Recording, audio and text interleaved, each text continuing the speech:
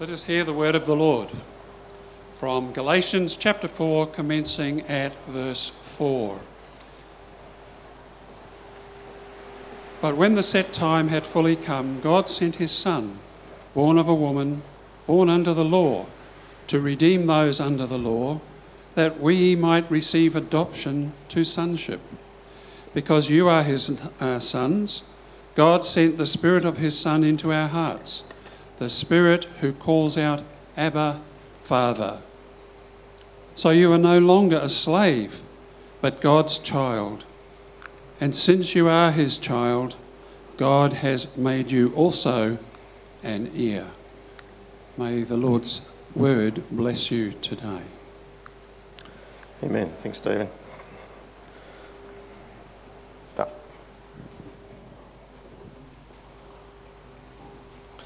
Let's pray. Father, we do thank you for your word, your infallible truth, where you communicate life-saving truth to us. As we consider this passage and its implication and its application to us at this Christmas time, Lord, again we ask that your Holy Spirit might take the words of this text and apply it to our lives, that he would encourage us and stimulate us in our walk as we follow Jesus, and indeed that he might draw people into a saving relationship with Jesus. We pray in Jesus' name. And everybody said?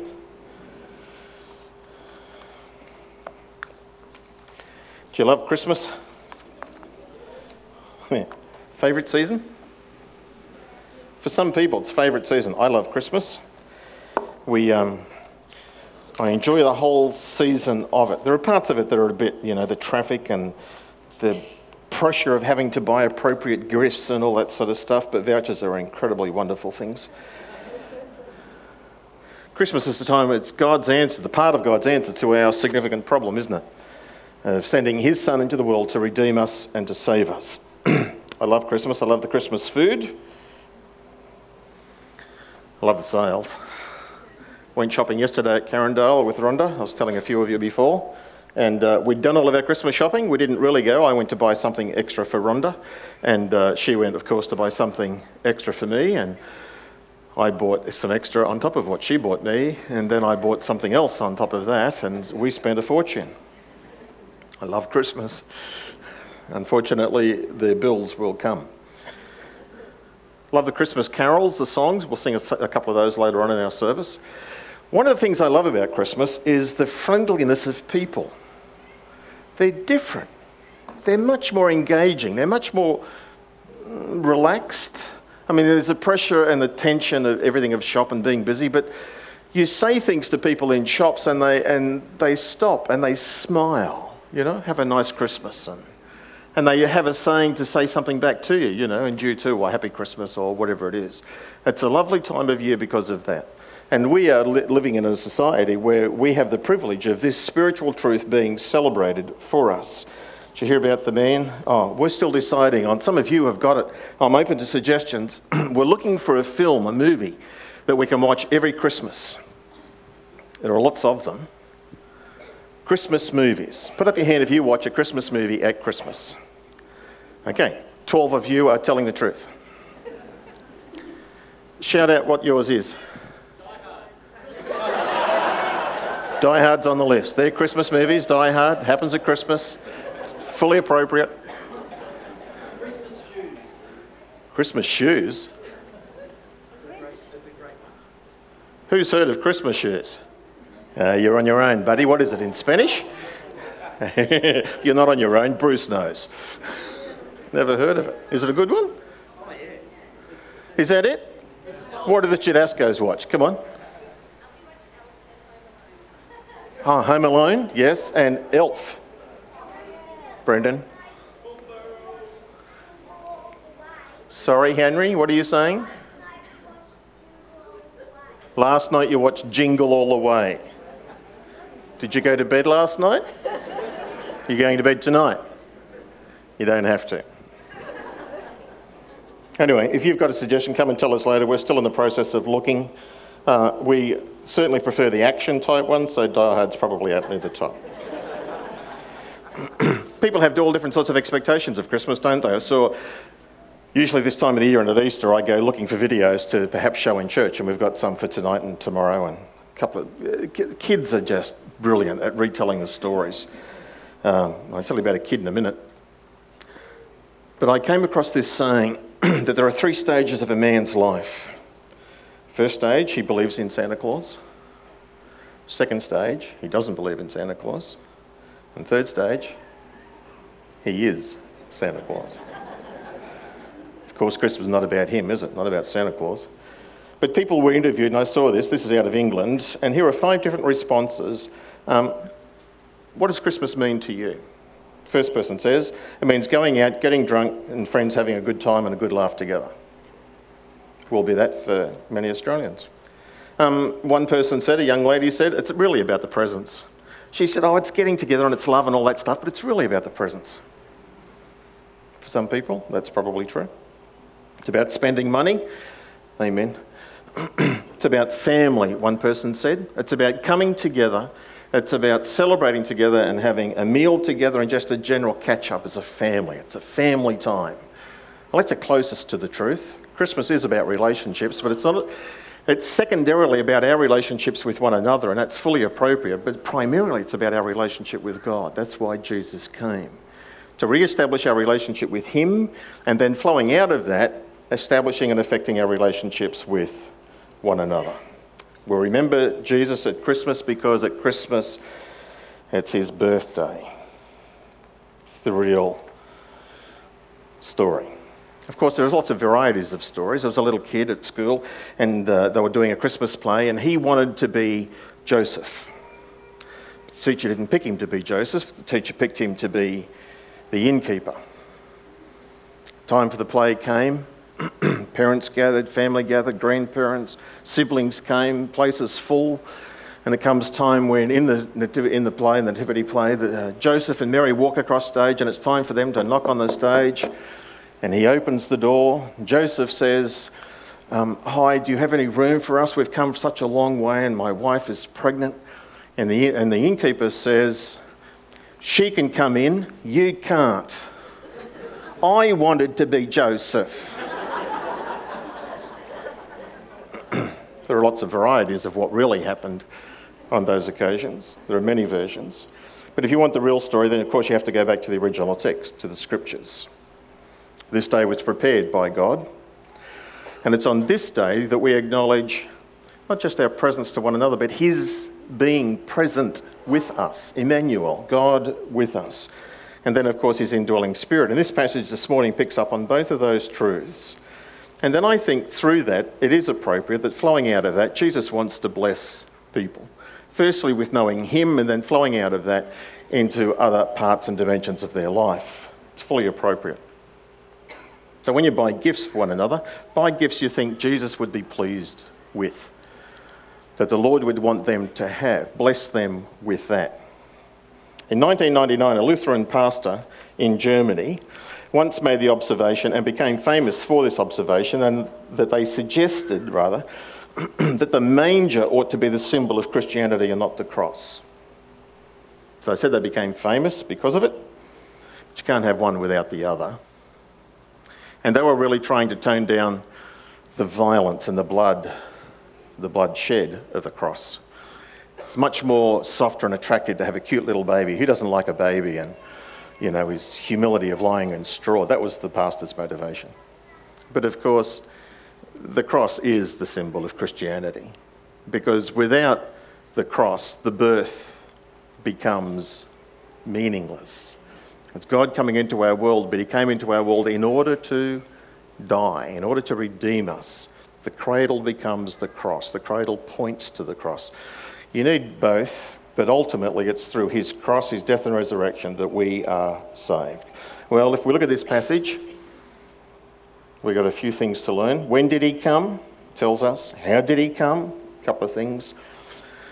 Why did he come? This passage addresses those issues for us. So let's have a look at these. Let me try and work this thing. Well, ignore that one. When did Jesus come? In the fullness of time, when the fullness of time had come.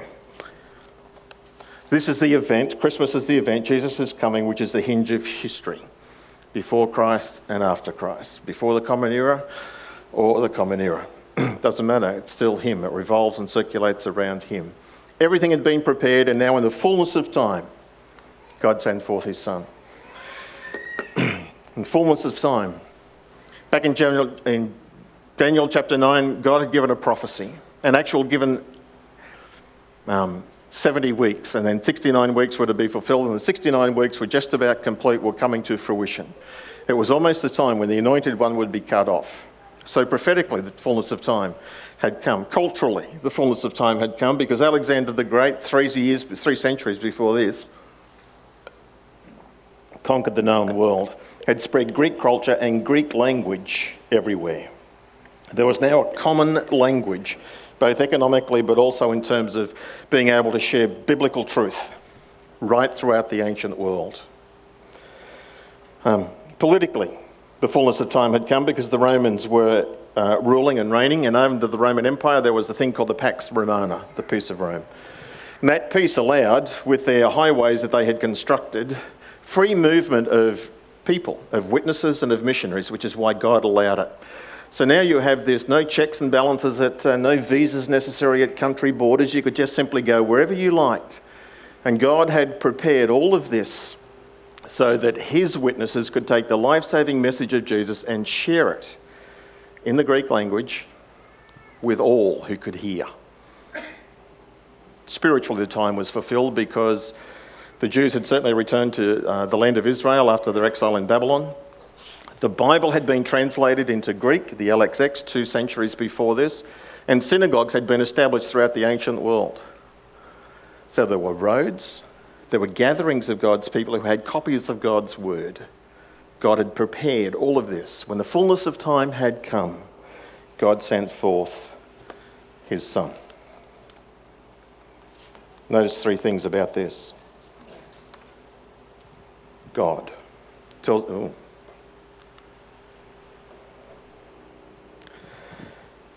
God is moving towards us. It gives us a clue that God is loving, caring. He's not mad at us, he's mad about us. The one that we had offended is now approaching us. He breaks the silence and he comes to bless his enemies. How gracious and compassionate he is. God sent. Everything Jesus did when he came is done under the authority and by the commission of his heavenly Father. He was sent to represent God and to reveal God, and he came. He was the perfect messenger and ambassador. So behind everything that Jesus says and does stands God himself. In fact, he is God. He's God the Son, fully representing him. And God the Father and God the Spirit sends forth the Son, who comes into our world to be born of a woman.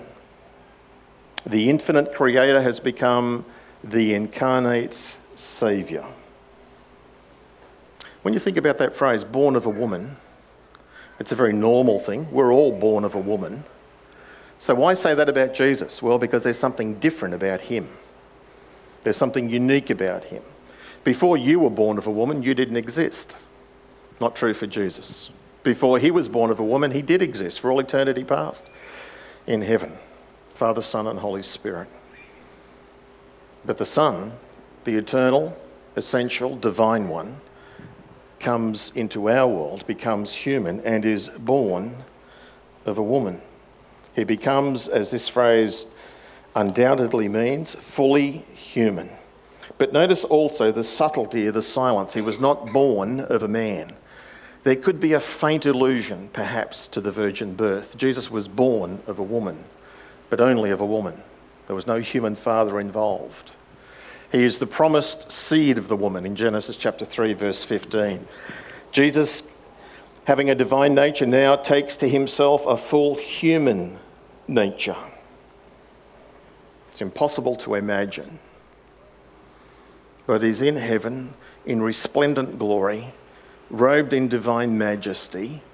And what does he don't know? What does he do? Does he take off the robes of his majesty and assume the humility of the state that he's in? Don't know. Philippians 2 certainly says that he emptied himself. He gave up something permanently.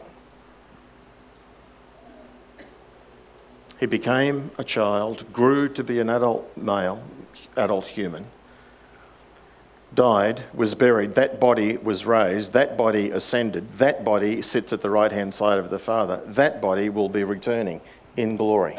It's a glorified body, but it's that human body forever. God has become one of us forever, enabling us to become one with him. That's what Christmas is about. The invisible God has become visible in Jesus. The intangible God has become touchable. The unknowable God has become approachable. I like this saying, I say it all the time. The God who was above us in the Old Testament is the God who is with us in Jesus, and he's the God who is in us by his Spirit, as this passage will go on to tell us about. Jesus became fully human, born of a woman, permanently for you and me. He was born under the law, a fully righteous person. He never deviated from God's laws. He obeyed all of God's laws perfectly, both outwardly and inwardly. There's a remarkable verse in John's Gospel in chapter 14, verse 30, where Jesus, just about to be arrested in the Garden of Gethsemane, and he says to his disciples who had gathered there to pray, he said, "Behold, the evil one is approaching me," not Judas, but here comes Satan in Judas. "The evil one is approaching me, and he has nothing to hang on to in me. He has nothing to hold on to." See, Satan looks at us and he finds our sins and he finds our weaknesses, and he can exploit that. He uses that to tempt us and to trip us up and to cause us to stumble. But when he looked at Jesus, there was nothing. There's no sin. Jesus never gave in to any temptation. He was born under the law, born a Jew. He was the one who gave the law. He's the one who's going to judge lawbreakers, but now he is born. He submits himself to that law morally, ceremonially, and nationally. The whole law of God. He submits himself to it. That law of God perpetually reminds us of our failure, of our inability to keep God's standards. Everywhere you turned, particularly if you were a Jew and particularly if you were living under the Mosaic law, everywhere you turned there was a law about something, and there was limitations and restrictions, and you couldn't do that, and you couldn't go there, and you couldn't wear this, and you couldn't gather that together. There's laws about everything.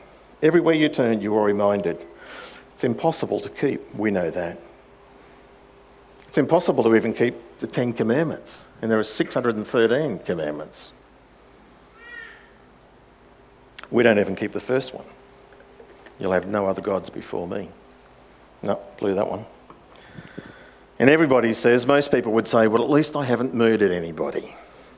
And then Jesus comes along and says, well, actually, it's not just about murder, it's about anger in your heart. And then you go, oh, we've even broken that one. We've broken God's laws, if not nearly all of them. It's impossible for us to save ourselves through the law. We need a saviour. And so God came. Born of a woman, born under the law. Why? This is the reason. To redeem, first reason, to set us free. To stand in our place and to take the full penalty for our sin. He became one of us that he could represent us. He was fully God, that he could take the full eternal punishment of God for our sin. Jesus stood in the gap to redeem, to buy us back. It's a wonderful truth, and it's a simple truth. And because of its simplicity, many people miss it. Many people, and perhaps some here today, still think we have to earn God's favour. We can't earn God's favour. Some people think even after you've accepted Jesus as Lord and Saviour, now we have to be obedient. Yes, we do. But they think we have to be obedient in order to please God. No. God is already pleased with us. We're obedient to him because he is pleased with us. We're obedient to him because he loves us. We do not obey him in order to earn his pleasure or to earn his love for us. Our obedience doesn't make him love us more, just like our sin doesn't make him love us less. We are redeemed, fully redeemed, totally cleansed of all sin, past, present, future. That's the wonderful truth of the grace of God. We will no longer be held accountable for our sin. we are held accountable for our works, for the things that He's entrusted to us, for our levels of obedience, if you like. Have you done what I asked you to do? But that doesn't increase or decrease His love or His attitude towards us. He has redeemed us, and we need to be redeemed. But not only did Jesus come to redeem us, He also came that we might receive something else, to receive adoption of sons. In Adam we all fell. We are not just simply reinstated to the state or the status we had in Adam in the Garden of Eden before sin. We are actually elevated above that. We are not only redeemed, we are now received. We are adopted. We are His sons and daughters. We're His children. We're part of His family. There's a wonderful hint of this in the resurrection. This is why Jesus was born of a woman. This is why He was born under the law, in order to redeem those who are under the law, that we might receive adoption as His brothers and sisters. When Jesus rose from the dead, He appeared first to Mary Magdalene. The disciples, Peter and John, had been to the tomb and they'd run off, and she was left there wondering and not realising what had really happened. And He says her name, and she realises then it's Jesus, and she runs to Him and she grabs hold, she clings to Him tight. And Jesus says to her, "Don't be clinging to me like that. I have not yet ascended to my Father and your Father." Your Father. Here's the hint. That's why He died. When He rose again from the dead, we've received adoption. God is now our Father. Or to the women who had been there and they'd run back to see the disciples, Jesus catches up with them and meets with them. And He says to those women, here's another hint. Tell my brothers to go before me and I'll meet them in Galilee. Tell my brothers. They're part of the family. Adopted. It's a wonderful truth. Because I am now adopted into God's family, I am treated like royalty. We have royal blood, if you like. We are the Meghan Markles of the spiritual world. Because we're family, we can go in and out of God's house because it's our house. When my kids come and visit me, they do not knock on the door to come in. They just open the door and come in. Why? Because they're family. Even my son-in-law does that. Why? Well, he's family. You can't do that. You better not do that. I can't do that at your place. It'd be wrong, wouldn't it? It's not your place. Only those people who have been adopted or are very close to us get that sort of permission. That's what we have now with God. We can come into His presence. Because God is my Father, because God is our Father, because we are part of His family, all that He has is now ours. We share in it. It's what the Father says to the prodigal son, to the older brother. Son, you have always been with me and I've always loved you, and all that I have is yours. Because God is our Father. We are heirs, as we'll come to in a moment. His countenance makes us glad. We're not afraid of Him, but we delight in Him. Nothing can separate us from Him. We've been adopted. It was costly, it was planned, it's now legal. It's impossible to undo. It's permanent. When you're in, you're in. And when you're in, you're transformed. As you've been loved and accepted, so now we are to be loving and accepting of others. We are to bear His image to others around us. Just like Jesus represented Him in the world, so now God sends us into the world to represent Him, to receive adoption as sons. God will never cancel it. I like this. The stars will turn to coal and the sun and the moon will vanish. But those born of God, those adopted, are His forever, and their life will never end. Wonderful truth. Jesus came into our world, born of a woman, born under the law, to redeem us and for us to receive the adoption of our son as sonship. And what's more, God wants you to know that. This passage says that God sent forth the Spirit of His Son, the Holy Spirit, the Spirit of Jesus, the Spirit that was in Jesus, God sends to us. This is a second sending. God sent His Son, God has sent His Spirit. The Son to redeem, the the Son and the Spirit to communicate and to reveal to us that we are his adopted children. Think about this.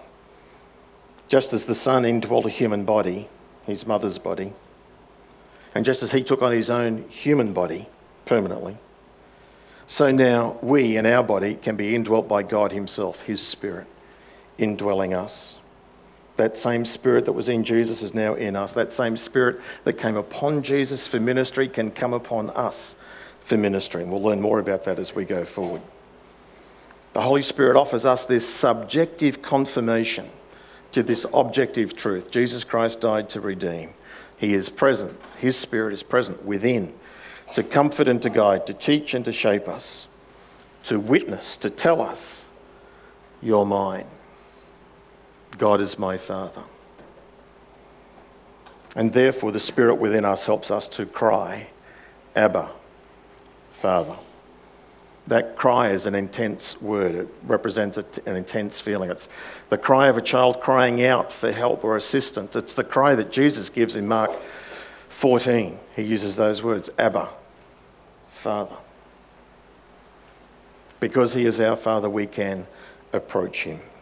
But only a child can call him Father. There are two worlds, two spiritual realities, two kingdoms in our world. There is a kingdom of God and there is a kingdom of Satan, the kingdom of light, the kingdom of darkness.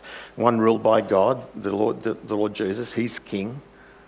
The Father is our Father.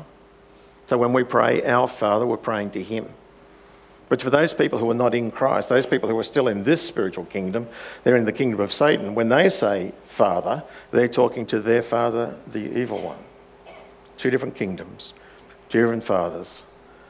One who is loving and kind, who redeems and who loves us incredibly, and this one who deceives and who hates and wants to destroy. They're the two kingdoms.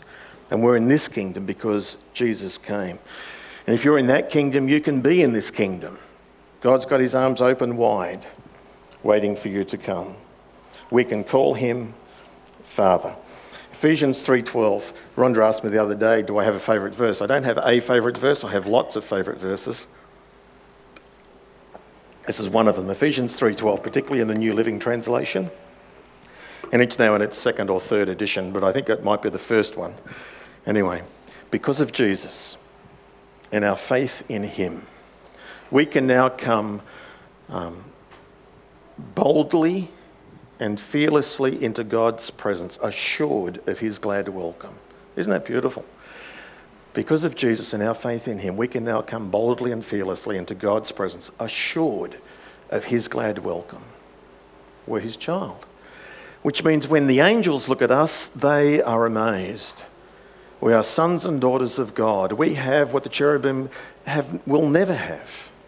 We have been elevated to the divine status of family. Not divine. We're not divine. He's divine. But we're part of his family. When the demons look at us, they are bothered because they know who we are, sons and daughters of God, that we have authority over them because of him and in him. Therefore we cry, Abba, Father. And because of that, because we are sons, God has also made us heirs with all of those rich privileges which I have been talking about. We are part of his bloodline. Well, what does all of this mean? What are the results that Jesus came for? What's he looking for?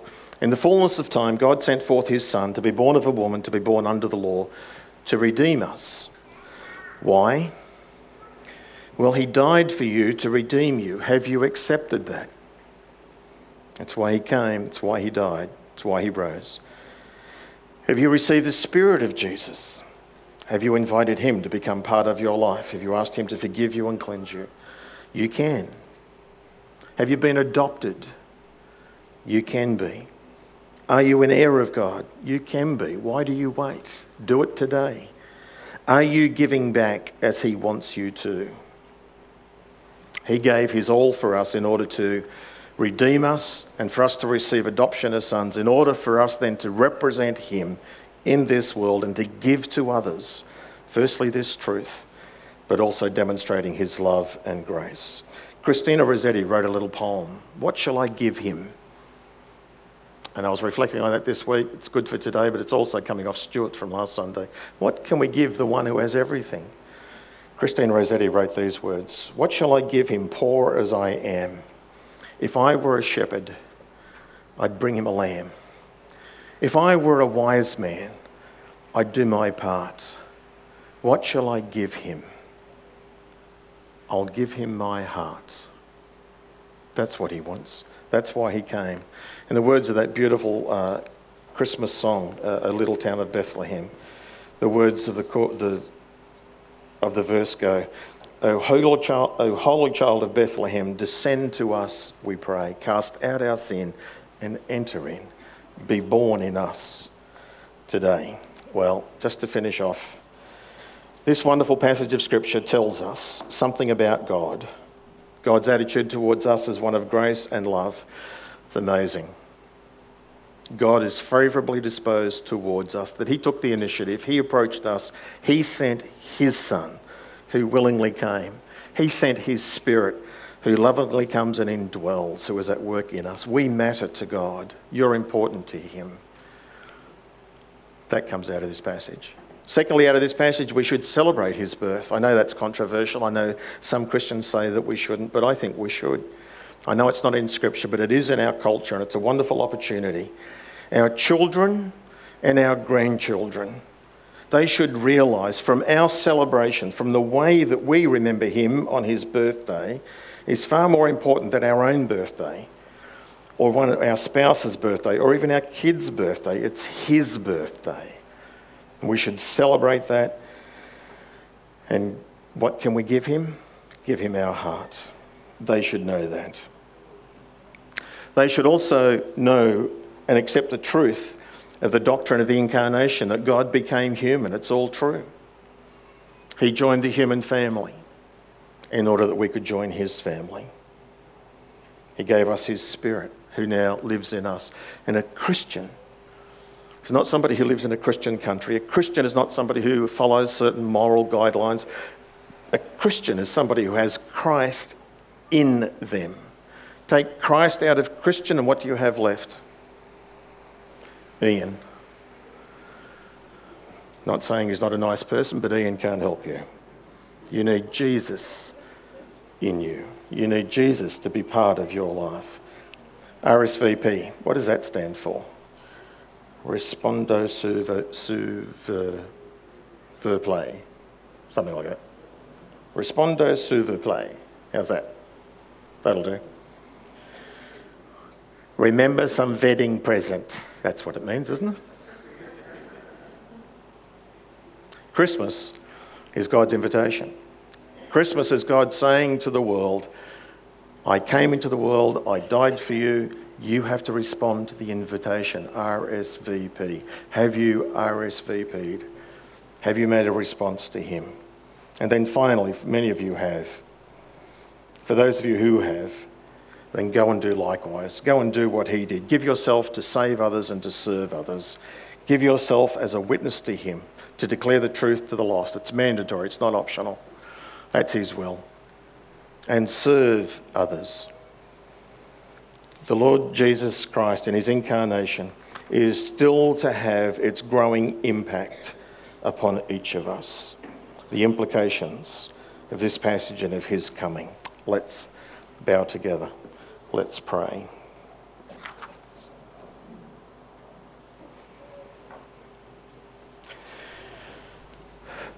Thank you, Heavenly Father, that you loved us, that you planned and you sent your Son into our world to redeem us and to adopt us, that you sent your Spirit to indwell us, to witness with us, and now we can call you Father, that you've made us heirs in your Son, the Lord Jesus. Lord, help us to embrace our heritage and to live accordingly, and help those who are yet to RSVP. Help them to respond this day. Help them to talk with you, to submit to you, and to accept your great gift of Jesus and forgiveness and eternal life. Lord, we pray and ask this in Jesus' name and for his sake. Amen.